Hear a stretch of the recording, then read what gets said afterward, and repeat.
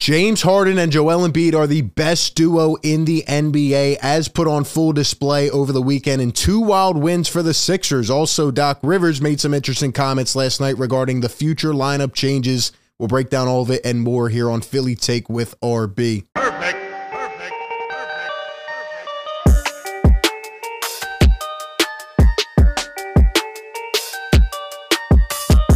What is going on, everyone? RB here. Welcome into the show. As always, you know what to do. Hit that like button if you enjoy this content. Subscribe by hitting that red button down below. Hit that bell so you don't miss any of the upcoming coverage. We're breaking it down every single day for Sixers fans. And also, we have been live every single Sixers game, both on YouTube, as always, and on Playback TV, which is actually an app where you can sync up the game in real time with my commentary. You know, we give you the live commentary, the live breakdown, live analysis, so be sure to check that out. It has been a lot of fun, but I have to tell you all, today I am almost exhausted, man. I mean, my voice is gone.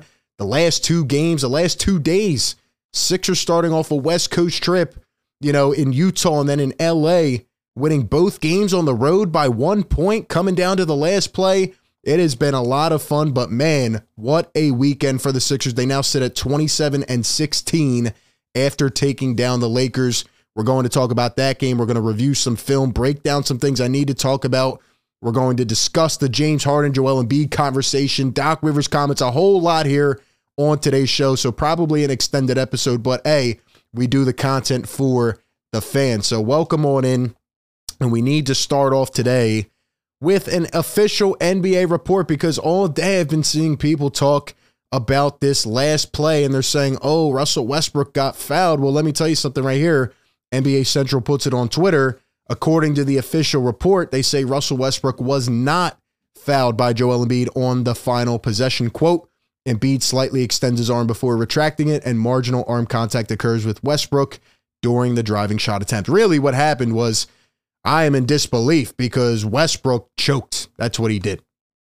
That's what he did. He came down the floor. For some reason, Darvin Ham didn't call a timeout. Russell Westbrook didn't dish it off to LeBron, who was absolutely a freight train all night. And instead, Russell Westbrook tried to be the hero, and he was the loser of the game. I mean, it sucks because he had a good game, but it all went for naught because Russell Westbrook screwed it up in the last possession. And it's funny because Darvin Ham came out after the game and said, well, I'll take Russell Westbrook on an ISO every day of the week and twice on Sunday against Joel Embiid. Well, I guess that's why the Lakers keep losing games. And I guess that's why Darvin Ham will take a loss every day of the week and twice on Sunday. But nonetheless, I rest my case. The Sixers get it done, and I'm very happy about it. I still can't believe he did not pass that ball off. But we need to get into the real reason you are all here, and that is the James Harden, Joel Embiid thing.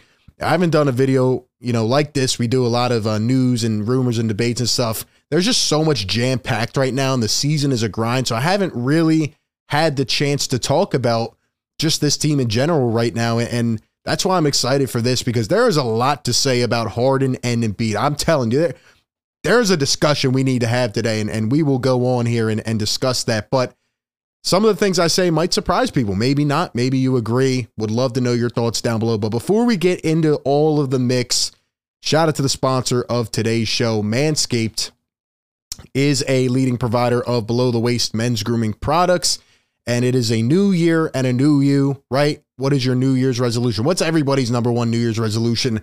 Get healthy, go to the gym. Well, when you're getting healthy at the gym, you're busting a sweat, you're getting all sloppy there, right? Guess what you need to do after? You need to make sure you're on top-tier hygiene. You need to take care of yourself, keep yourself well-groomed, and keep yourself smelling nice, and that's where Manscaped comes into play. Obviously, their best-selling Performance Package 4.0 with my personal favorite, the Lawnmower 4.0 with a cutting-edge ceramic blade, skin-safe technology, and an LED flashlight to make sure you can groom yourself comfortably. Also, the Weed Whacker, the Crop Preserver, and the Crop Reviver. But in addition to that, they have now stepped it up to the Platinum Package 4.0, which includes these beautiful products right here, the body wash. You have the 2-in-1 shampoo and conditioner, the deodorant. They are just killing it with all of these new products. And also, on a side note, one of my personal favorites that Manscaped actually sent to me was this Preserve Cologne. Oh my guys, you want to smell good for your lady? You definitely need to check it out. Manscaped is on top of the game, and you know, they're trying to keep you in shape in terms of your hygiene for the new year. And it's definitely something you want to take to the next level. So Manscaped has you covered with all these products and more. Go down to the description, click the link, and use promo code Philly. Take it 20% off and free shipping on any item, manscaped.com. All right, Sixer Nation, let's get into it. We start off with a couple key stats to just show how dominant James Harden has been, because James Harden is back, and I don't want to sit up here and gloat for the next 20 minutes, but I told you all, a lot of Sixers fans told you all, and I feel like this is not being pressed enough in the media airspace, okay? James Harden is back. He's back. Like, he's actually back. James Harden right now is playing like a top-tier all-star. James Harden needed an off-season to get healthy, and I continued to sit up here and press that, and that's what he did. And he looks good. He's beating guys off the dribble. His vision is crazy, but nonetheless, he's just the perfect glue piece for this team.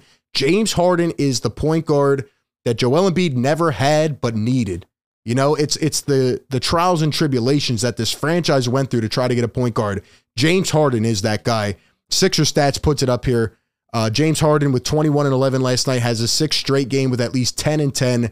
Longest streak ever by a Sixers player. He's now tied with Tyrese Halliburton for the longest such streak in the NBA this season. And James Harden and Joel Embiid lead the NBA as a passer to scorer duo in terms of the statistics, connecting on 114 buckets so far this season per PBP stats. This comes from Sam D. Giovanni on Twitter. So when I say James Harden and Joel Embiid are the best duo in the NBA, the stats prove it, right? All these media people want to go and use their stats to back up MVP cases and this and that. Why aren't they talking about this? James Harden and Joel Embiid are the best duo in the NBA. Like I said, it is the pairing that the Sixers fans always needed, and right now it has been absolutely lethal. And James Harden, according to Aiden Laporta here on Twitter, now has 100 career games with 30-plus points and 10-plus assists. He's the only player in NBA history to do this. This is why I knew James Harden was going to come back this season. He's motivated, obviously, as we've talked about millions of times. There's mutual benefit with the Sixers playing well, doing good, getting past that hump, but also James Harden betting on himself, wanting a longer contract. It just all made sense. But this Harden, this efficient Harden that we've been seeing is scary for the league. He can play till he's 40 if he's playing like this. I'm telling you right now. I mean, we're taking some of these little things for granted, but James Harden is just, I just can't believe what I'm seeing for a player in a Sixers uniform. I mean, these behind the back one bouncers that he does so naturally, the Sixers have never had a point guard like this. They have never had a guy able to do these things, and he's just seeing the entire floor. It has been absolutely beautiful. And how about Joel Embiid? Back-to-back nights, he hits a go-ahead bucket and game-sealing defense last night on the last possession against Russell Westbrook in an ISO situation. It's time to talk about his MVP case. They're not going to give it to him, but nonetheless, Embiid continues to get better, continues to improve, and I'm really happy with what I'm seeing, and I love how the identity of the team is coming together. That's the number one thing we've been talking about all season. We have finally established it. It is here, and we're going to break it down more. And to do so, I want to go back to this game last night. The Sixers beat the Lakers 113-112, and Joel Embiid, 35, Harden with 24. I mean, you can look at the stats, 11 rebounds for Embiid, 13 assists for Harden. It feels like Harden's averaging 15 assists per game, which is nuts, almost getting a triple-double every time out. But Embiid and Harden with 59 combined points last night. And the night before, by the way, back-to-back, not easy, tired, late, on the West Coast, time difference, all that stuff. And James Harden and Joel Embiid, the first game, 61 combined. Then you have contributions from Tyrese Maxey, who we're going to talk about more, 21 points against the Jazz. Maxey comes off the bench last night, 16 points. Tobias has been cold the last couple weeks. He steps up, gives you 15 last night. Melton has been cold. He needs to pick it up. Same with Tucker. But, I mean, it doesn't matter because this duo is so lethal. And I want to go and look at a couple plays because religiously I have sat here and I've said that if Joel Embiid and James Harden utilize the two-man game late in ball games, especially come playoff time, this team is going to be unstoppable. And what I've seen from James Harden the last two games, he has turned into vintage Harden. We're getting a hint of that in the fourth quarter, and that gives me as a Sixers fan so much hope for the playoffs because Joel has never had the guy to take that burden off his shoulders. And if James Harden and Joel can play like this together, now they're fitting, right?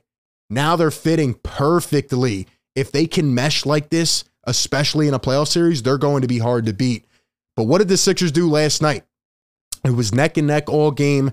Coming down to the fourth quarter, they spammed the pick and roll. They spammed the two-man game the last 4 possessions, other than the final possession where for some reason, I don't know why, Joel Embiid held onto the ball. But before that, the Sixers needed crucial buckets, and they did the same thing over and over and over. And it's the same play I keep breaking down, but I'm going to show you again how dominant it is. Here is example number 1. So let's pause this real quick. 3:45 to go. 104 to 103, 1-point game. Joel going to set the screen on Russ. Harden comes around, and boom. Instantly, you are in a tough situation as a defender. Wenyen Gabriel is now stuck. Russ tried to go over. What does Gabriel do? Does he stay back and let Harden get that little floater? Now Harden's dribble driving past people. He's just beating guys off the, right off the rip. And Joel Embiid is obviously so dominant in every way. So what does Gabriel do? He doesn't have a choice. He's going to stay in the middle. He gets confused, gives it to Joel. One pump. Joel says, I got this. Boom, right from the elbow. It is unstoppable. It is unstoppable. Let's go to play number 2. Let's go to play number 2 and see what happens. So 1:32 to go. Now the Lakers are up by 1. Same situation. Joel sets the screen. Russ tries to go over, and that little second of hesitation. And look how great of a facilitator James Harden is. This is what I'm talking about. You see how he's half eyeing Joel Embiid? He knows he's going to give him the ball. But James Harden, as a facilitator, knows that he needs to not completely shift his eyes over to keep Gabriel stuck in his spot. And Gabriel's already on the back pedal, so he's in mud already. And Joel's going to roll. And we've never had a point guard that can do this with Joel. And again, this little one bouncer threads the defense. And he makes it look so easy. Not a lot of point guards can do this. And look, he puts it right where it's supposed to be. He leads them right where it's supposed to be. Joel wasn't even cutting yet. James is already 10 steps ahead. And he finds Joel, and this is one of the biggest things as well. Joel would not have done this in years prior. He trusts his teammates. George Niang in the game. By the way, Doc Rivers actually made some key adjustments yesterday, which we'll talk about more in a second. But Joel, as the second defender crashes, says, okay, I'm going to be a facilitator as well. And I'm going to find George Niang in the corner. 1 second, bang. And here's play number 3 to seal the deal. I mean, it's just poetic. It's that mid-range pick and roll game cannot be stopped. 48 seconds to go. Sixers up by 2. Joel sets the screen. Once again, Russ goes over. Don't know why they kept making the same mistake. Then again, they don't have a choice. Harden, one bouncer, finds him in space, and it's way too easy. Seal the deal. This is what I mean when I talk about the two-man game all the time and how lethal it can be. You don't have a choice. Maybe the best of the best defenders will stop it once in a while, but that play should be ran over and over and over again late in games. It's too deadly in my eyes. And going back to Doc Rivers, he made some key adjustments. The biggest one is bringing Tyrese Maxey off the bench. I would love to know what Sixer Nation thinks about that. It's been a huge topic for a long time. Now, I will say, late in the game, I was really happy that Doc Rivers kept Tyrese Maxey in with the starters. He actually kept Niang in as well because Tucker and Melton were playing awful, and that's a great situational adjustment by Doc Rivers. Now, he did play a little iteration of the death lineup early in the fourth quarter, which I didn't like, kept Embiid out until 5 minutes, so those are things you have to work on and tweak. And there have been a little bit of questionable things, right, like playing Matisse Thybulle 10 minutes last night when the Sixers are 10-0 when he plays over 20 minutes. Still some things I'm just lost at this point. I don't even question them anymore, but there were some positives last night. And in terms of Tyrese Maxey, Doc finally made the move, and it was heavily speculated upon. But here's actually what happened, according to Gina Mizell, and this was said from Doc Rivers in the postgame press conference. Tyrese Maxey's move to the Sixers bench was part of a broader and non-traditional plan to use multiple starting lineups moving forward, but it began with a text from Maxey to Doc Rivers. Quote, sometimes you have to be the bigger person. I can't even stress how impressed I am with Tyrese Maxey, this young, obviously, looking for a contract, which he will eventually get. But man, this kid is so mature.